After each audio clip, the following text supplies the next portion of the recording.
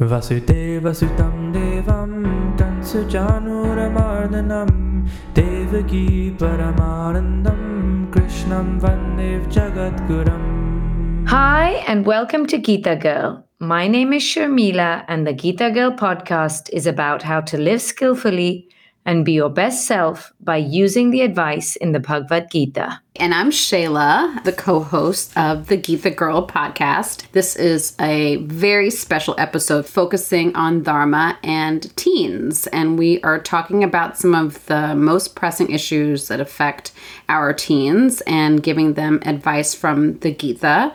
We have some very special guests today that will be facilitating the discussion. They are our kids and also our social media manager for Geeta Girl. And they are participating not just because they're cheap labor and accessible, but because they really have some great thoughts and great experiences. So I'd just like to introduce our speakers. We have two young adults. Both of them are in their mid-20s. Jayanth is Sharmila's son. He's a software engineer who lives and works in New York City. Since he is Sharmila's son, he has been in her class for his whole life practically and comes to this podcast discussion with a lot of knowledge about the Gita and also has dealt with the same issues that many teens have dealt with. And so he speaks from his experience in that respect as well. So Juhi is a speech therapist for high schoolers in Long Island and also our social media manager for Geeta Girl. Thank you, Juhi.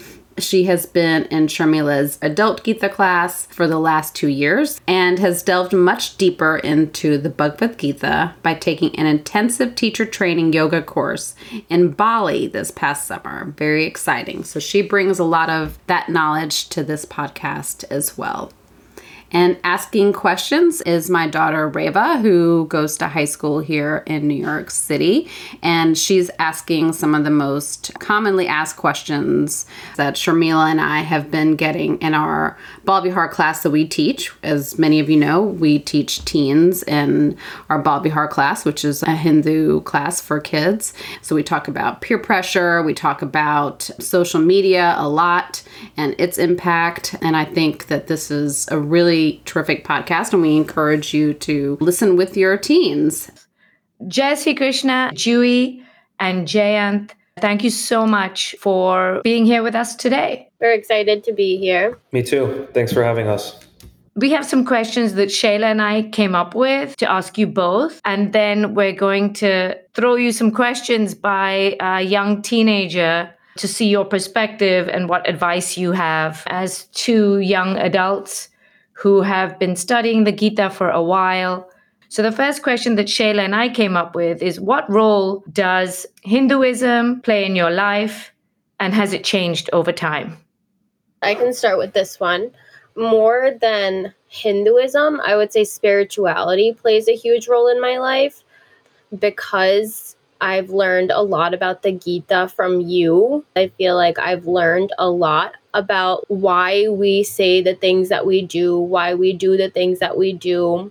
Like, I've always grown up around my mom saying prayers, and so I almost subconsciously learned them. Now I know like the meaning behind everything that I'm saying, which makes a big difference. And we come across like hard questions in life and hard situations in life. And I feel like now I have a better idea of how to face these challenges. And that's what the Gita is about. And all of this plays a huge role in my life, and it's made me a better person. Jayanth, any thoughts on this?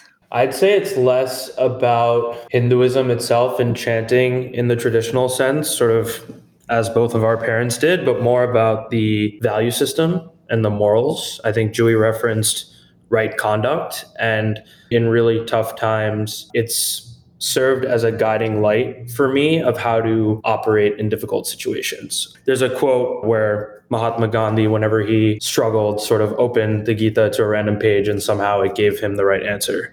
So similarly, there are certain phrases or axioms that have been beaten into my head by my mother that I tend to remember in tough situations. So Similar to Julie, I'd say I am spiritual. I wouldn't say I'm religious in terms of going to temples and chanting a ton, but it definitely serves as a guiding force for right conduct. Great, thank you.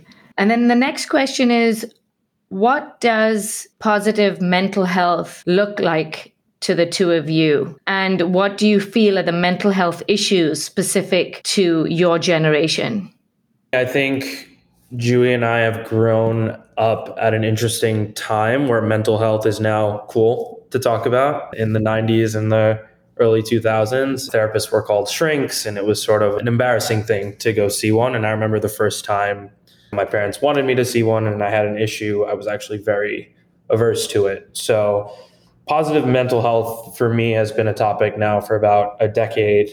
And I think, not to go towards tropes, but keeping up with the Joneses is certainly heightened right now with social media and everybody portraying their ideal life and saying they're living their best life.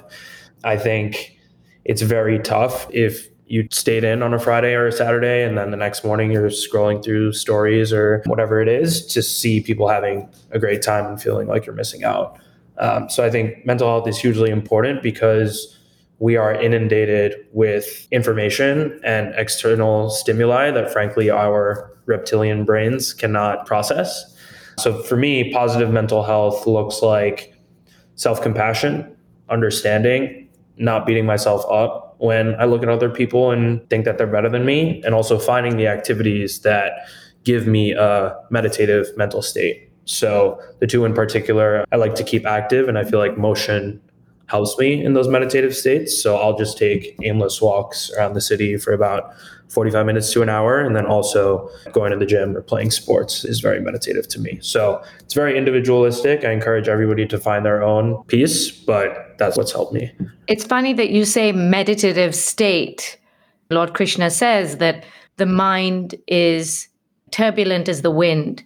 And it's very difficult to control your mind, control your thoughts, control your focus without meditation. He said the only way to make meaningful change in your life and actually be in control of your decisions and actions is meditation. So good for you that you've made an effort to be in that meditative state. However you're getting there, that's straight from the Gita.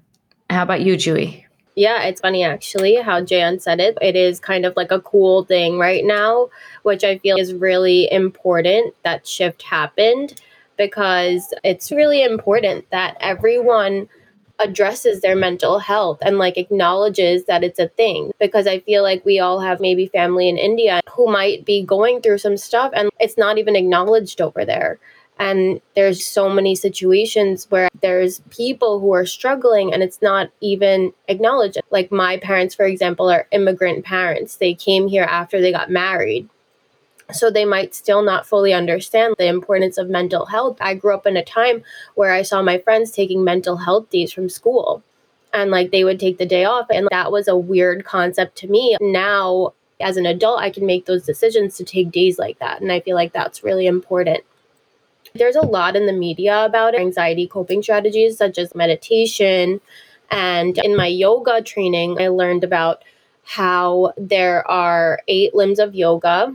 And those 8 limbs of yoga are what brings you to that meditative state, which is like bringing you to a place of peace. And the most peaceful place that you could be is samadhi, is what they call it. And they say that there are different things that you can do to reach that state, like practicing yoga on the mat. But there are other ways that you can also reach that state, which is through being a good person, through telling the truth, through being kind to others. And this stuff we also learn in the Gita and through Sharmila Auntie's classes. Like she always says, wish a person, may you be happy, may you be happy, may you be happy as you walk by them on the street. And that's something that stuck with me. And that is how you can give off positive energy and how you can give peace to others and bring positive energy into your own life. And then also by actually sitting down to meditate might also be a good idea, but that's not the only way to achieve a meditative state. Like Jayon said, when he does his walks around the city, it puts him into a meditative state. And the whole point of getting into a meditative state is to clear your mind of all your thoughts. And that's how you can achieve a more peaceful mind. Just anything to give peace to the turbulence in the mind, I feel like is just a good way to affect your mental health positively. Excellent. Great. And what do you feel, Julie, are the mental health issues specific to your generation? Yeah, social media plays a huge role, but the way that I see it is a little bit different because I feel like there are so many people that are showing me like, oh, I created the life that I want. Look at my New York City apartment with floor to ceiling windows. And this is what I get to wake up to every day. And then I go to the gym at 5 a.m. and then I drink matcha. And then I go for an hour-long walk. And like they create this facade of a life that's hard to achieve, and it makes people feel like, oh, well, if this person can do it, then I should be able to do it too, when in reality it's really difficult to do that. And then they're like, oh, and I work at Google and I work at Facebook, and look, there's a nap room at Google, and like everyone should work at places like these. It's super cool. And I feel like then there's a pressure to create a life like that seems easier and that seems less of a hassle, and it seems almost easily achievable when it might not be. And then also I feel like there are a lot of people who don't always say that they're getting help from their parents financially. It makes people feel like, oh, well, how can they do that and I can't do that? And they're not forthcoming with how they're able to achieve that lifestyle. I feel like that puts pressure on people when all of the back end isn't shown, and that's tough for me personally to see and compare myself to. There's one quote, though, that helps me. Actually, there's a few things that help me. One is comparison is the thief of joy. So whenever I find myself comparing myself to other people, then I always say that mantra in my head: comparison is a thief of joy. Comparison is a thief of joy. And it's true, because when you compare yourself to anyone else, you forget all of the blessings that you have. We have to remember that we might have things that other people don't have. And maybe without even comparing to other people, we should look at what we do have and count our blessings. So instead of sitting in my room and wondering, well, why am I not in a New York City apartment? I should think, well, I'm very lucky to have my room on my own, a bed to sleep in, parents with me that are taking care of me, food on the table. I get to wake up every morning and I get to walk. I can breathe. And these are all blessings we have to remember that we have. Yeah, that teaching is from chapter 12, verse 14, where Lord Krishna says that you have to practice contentment over and over and over again. He says, ever content. So you have to practice it, not just counting your blessings once a day, or I'm going to be grateful and content now, and then I'm going to forget about everything else the minute I open Insta. He says you have to be ever content. That means keep on counting your blessings, counting your blessings, counting your blessings. And like you said, look at the positive in your life versus the negative. He says that is a really good practice, ever content. You have to just practice it forever, because discontent is sort of an insidious snake-like poison that creeps into our mind without us even knowing it. Mm-hmm. Both of you, really, you've convinced me even more. I always say social media is the devil. You've convinced me even more. One thing I'll say, and it's like easy to blame social media, but I just think social media heightens something that's always existed, right? So I personally get very uncomfortable at cocktail parties, because at cocktail parties, everybody's asking each other what they're up to and sizing each other up, looking at your suit, looking at your watch, looking at whatever. And it's basically flexing, right? What's your job? How many dates are you going on? And then external expectations. The phrase that I've been hearing a lot recently, given I'm in my 20s, is, when am I going to hear good news from you? And that phrase really bothers me from older Indians, because good news doesn't necessarily mean a relationship or an engagement or a marriage. It's like, I've come to see you for your birthday. Happy birthday. Why are you asking me for good news? Like, it's good news that it's your birthday. So I think flexing and external expectations have always been issues. So I just think it's all heightening everything that we have experienced already, be it external expectations and flexing about your accomplishments. That's super interesting. And I agree with you. I don't think it's necessarily social media, because I don't feel like if I deleted social media, it would get rid of that feeling. I feel like I would still feel that way. We talked about your healthy coping mechanisms for stress. For Janth, it was being in a meditative state. Julie, for you, it was yoga and all these 8 practices. I'd love for you guys to talk about what's the biggest thing you've learned from the Bhagavad Gita that has influenced your life generally. I can take that first. Again, there are just a few sayings that I have repeated over and over. So, doing your duty and doing what you need to do for yourself. I actually had a bit of a crisis moment recently and didn't know what to do, and came to my parents, and my mom said, what is your duty to yourself? What is your responsibility to yourself? If you look at yourself in 7 days, a year, 5 years, what are you going to look back and be proud of yourself that you did? Don't do anything today that you can't recover from tomorrow is another one. So Dharma, do the right thing for your situation right now. All you can do is take the next step and do your best at it, right? Social media is not the issue. Going back to the last question, like, we're inundated with ads, right? So I see basketball players who are younger than me making millions of dollars already. Or I see Kendall Jenner, who's my age, who has her own tequila brand, right? And these ads are everywhere.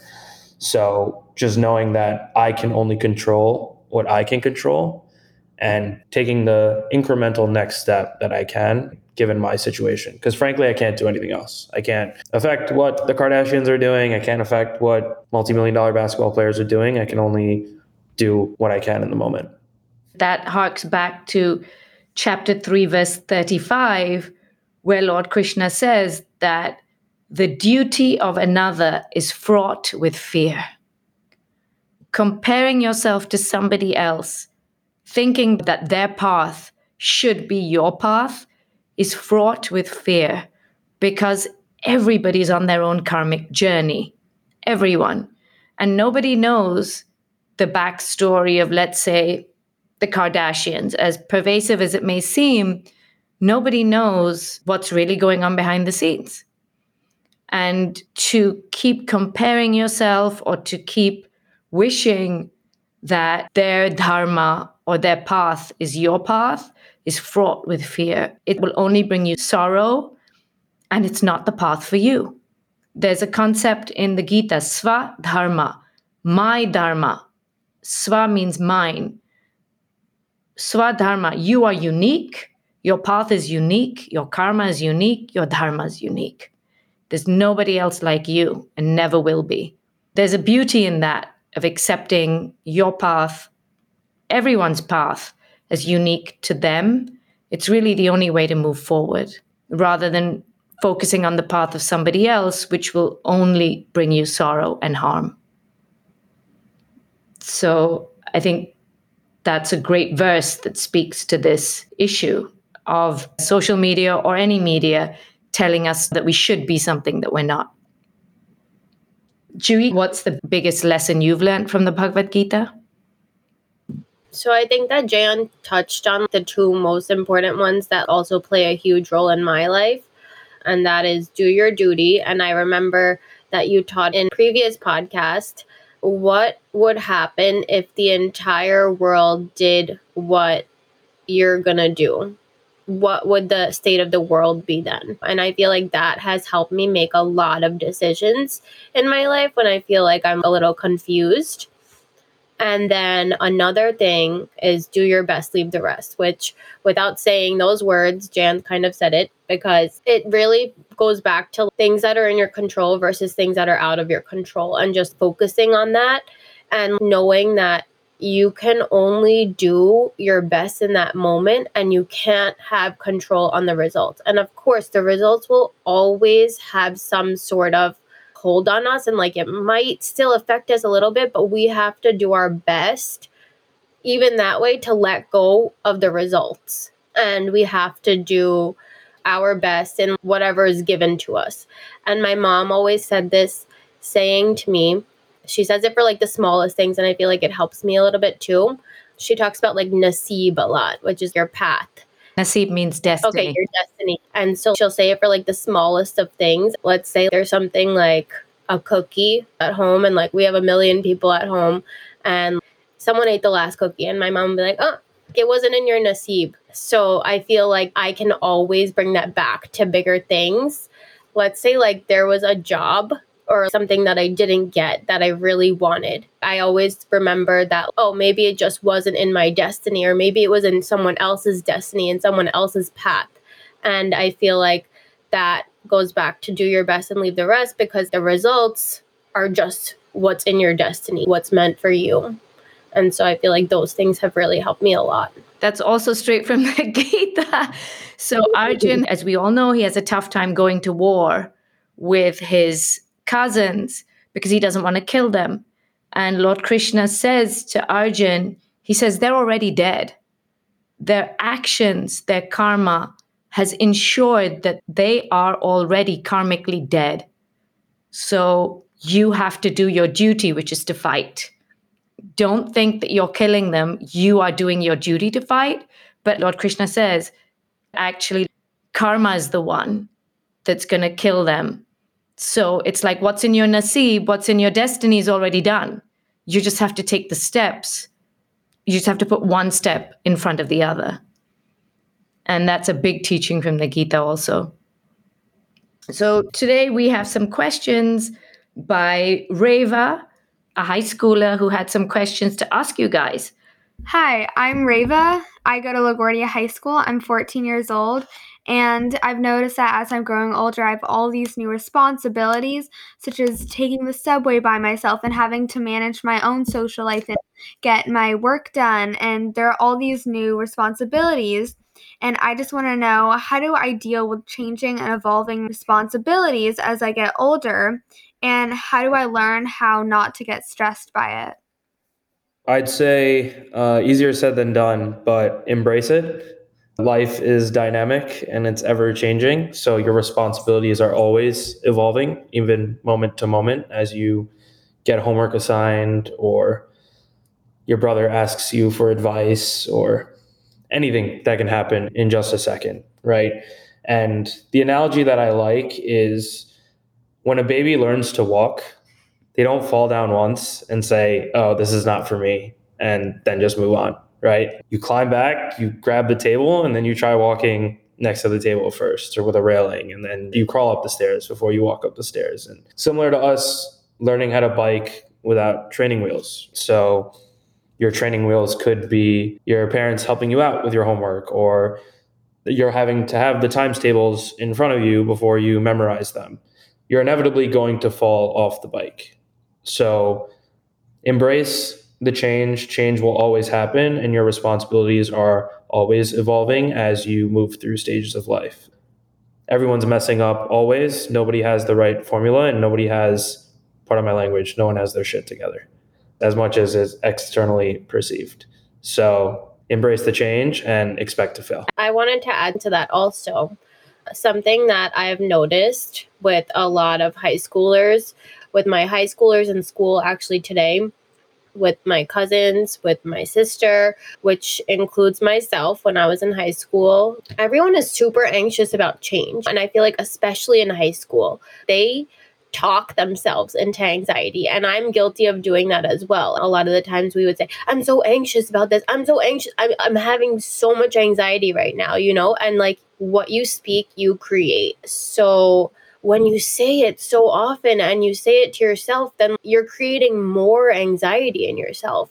And I was teaching my kids today that growth only happens when you accept the changes. That's just life. Like life will always throw a lot at you, and growth only will happen outside of your comfort zone. So if you stay in your comfort zone the whole time and you're too anxious to face it, then you're never going to grow. And exactly what Jan said, just embrace the change.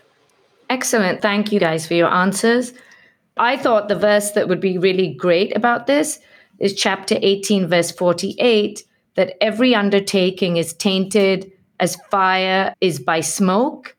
Nothing is going to be perfect. Don't be scared of change and let go of the expectation that everything is perfect, because Lord Krishna says that nothing's going to be perfect, and that's okay. And the next question from Reva. Now that I'm in high school, I have a lot of competing priorities. I have school, I have dance, I play guitar, plus I want to spend time with my friends, and I want to join clubs at school to make new friends. It's hard to balance it all. So, how do I know which of my responsibilities is the most important? How do I deal with competing priorities when they all seem and feel equally important? I mean, the answer is you can't do everything. Yeah, so I was definitely guilty of this in high school, to the point where I was actually the president of two clubs that met on the same day at the same time after school. And then after my junior year, the activity that I actually liked less, the teacher came up to me and was like, yeah, this is not working. And that was a, oh my God moment to me, because, you think about the resume, which is not the right way to think about high school, but everybody falls into that trap. So I'd say besides your top priorities, be it school, stuff that you have to do at home to support your family, your gut feeling is a very good instinct of what you enjoy and what you don't enjoy. My manager at work, when I say, hey, I'm overwhelmed, he actually flips the question back on me and says, what are the parts of your job that you enjoy? What are the parts of your job that you don't enjoy? And if you have to do the things that you don't enjoy, how can we minimize them such that it's not such a burden on you? So I would say, for lack of a better phrase, follow your heart, follow your gut, and do what you love. Like your instincts and your innate joy and experience of the events will dictate what experiences you should follow. So the next question, which I think is a great one. As I'm getting older, I've noticed that there's a lot of pressure to figure out who I'm supposed to be. For example, what kind of people I'm supposed to interact with and how I'm supposed to interact with my family. And there's a lot of social pressures to like the same kind of music, wear certain clothes, fit in by liking certain things, and to date and to drink and to go to parties. How do I deal with the pressure of who I'm supposed to be as opposed to who I actually want to be or who I am? And how do I deal with that pressure from my family, from my friends, and from my social circle? Well, I feel like in life, those pressures don't really go away, at least definitely not in your 20s. As far as I've lived, they haven't gone away. There's a lot of expectations that people will always have of you, and it's tough to balance. But like Jan said before, we just have to follow our joy and what makes us happy.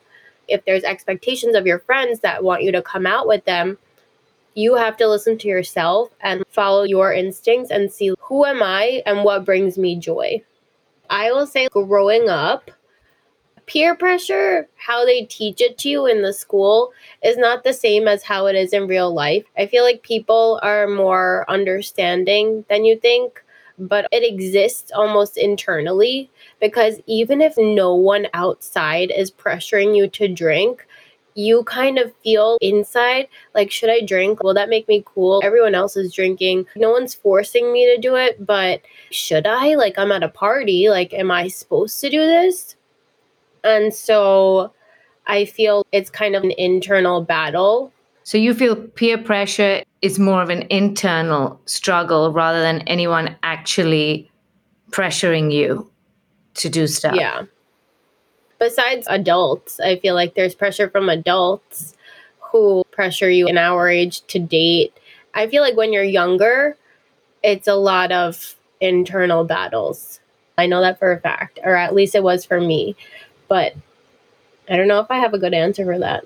So for me, from the Gita, I would say the answer would be really doing everything with Lord Krishna as your boss.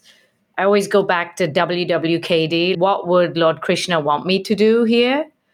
And I feel that is always a great guiding light in whether do I say something? Do I not say something?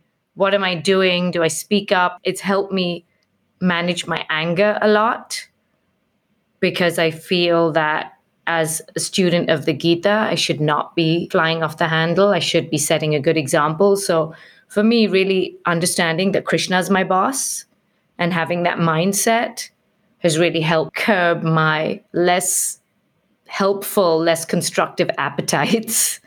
Lord Krishna says in chapter 12, verse 6, to surrender all actions to Him, to think of Him as your boss and move forward with that mindset. But like, let's say a kid is struggling with, oh, should I drink at this party? If they're thinking, what would Krishna do? Oh my God, God is watching me. Like, they're not going to drink at the party. You know, that's the thing. That's exactly right. That's exactly right. That's how I explain it to my younger students. Yeah. Krishna's watching. Big Brother's watching you. But of course, that's a really simplistic way of thinking about it. God is watching you, so you shouldn't do bad things. Actually, this piece of advice from the Bhagavad Gita, this advice to surrender our actions to Krishna, do everything for Krishna as if he's our boss, is less about Krishna watching us, but more about our actions being guided by the guidelines and the wisdom of the Bhagavad Gita. It's a method to make the best decisions and handle situations skillfully in the most optimal way according to what Lord Krishna is suggesting that we do. Of course, what we choose to do at the end of the day is ultimately up to us, as only we will face the karmic consequences of our actions.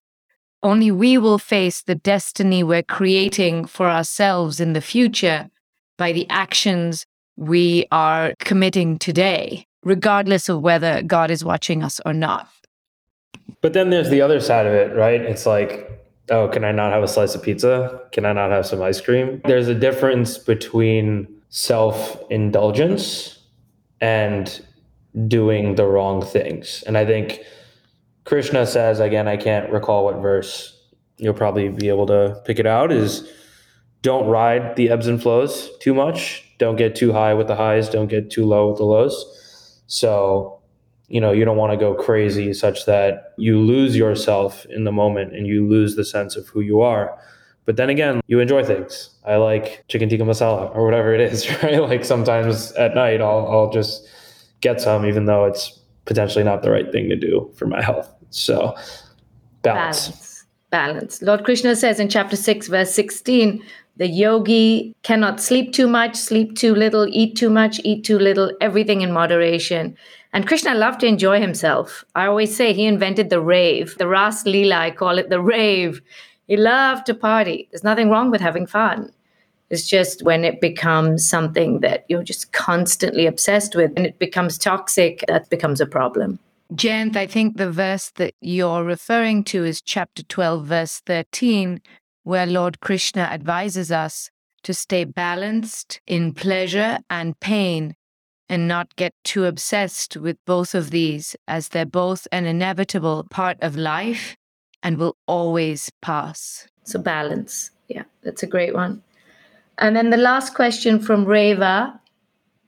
I have a friend who wants to join the debate team at her high school because she thinks it would look good on her college resume, but she doesn't like it. She's feeling a lot of pressure to get into a good college from her parents, from her friends, and from herself. And she said that most kids at her high school are focusing on their future and are forgetting to be happy in the moment. So how do we deal with the pressure of getting into a quote-unquote good college? And how do we plan for the future while trying to stay present and enjoying the now at the same time?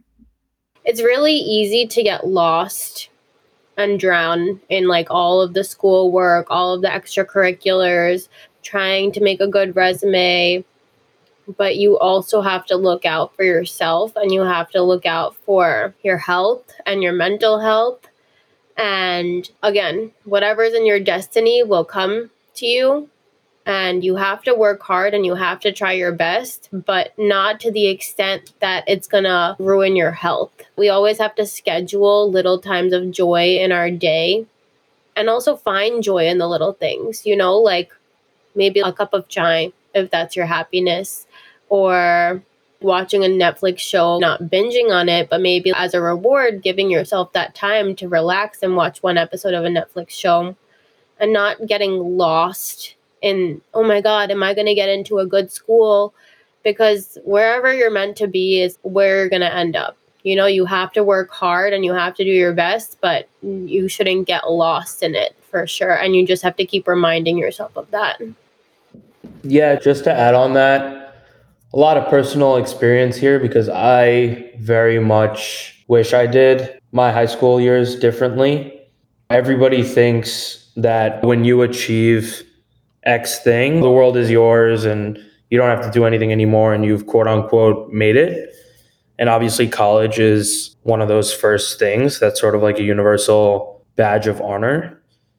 And I got into college and the next day in first period when I got in, like people were clapping and hugging me and all these things. And then by ninth period, it was like old times. I was just still myself. And that was actually the first time after school that day that I really experienced depression for the first time, because it was like, wow, I sacrificed all of this. And I told myself, okay, if I get into XYZ school, then I would have made it and I'd be frolicking in a garden for the rest of my life. But no, life moves on. Day after day, you still have to do the same thing. Life is still a grind. And even if you get into a really good school, that means you're with a bunch of people who were previously big fish in a small pond. And now you're putting all those big fish into the same big pond. So obviously there's a lot of egos and type A people who are going to butt heads. And then that environment brings its own challenges as well. I watched a TED Talk about a person who said, we put fence posts for ourselves, right? That are like our goals. And once we hit the fence post, we don't enjoy that we're there, or we don't enjoy the process of getting to the fence post. The fence post moves 10 yards, 20 yards forward. It's almost like we're chasing ghosts and we're on this hamster wheel of trying to get the next hit of dopamine that's externally motivated by what other people judge you for.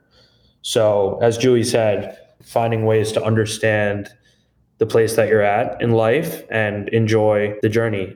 Miley Cyrus, I don't know where she is now or what her state of mind is, but she said it's all about the climb. That's what the Gita always says. And that's what I've heard a lot in all of the spiritual things that I've learned.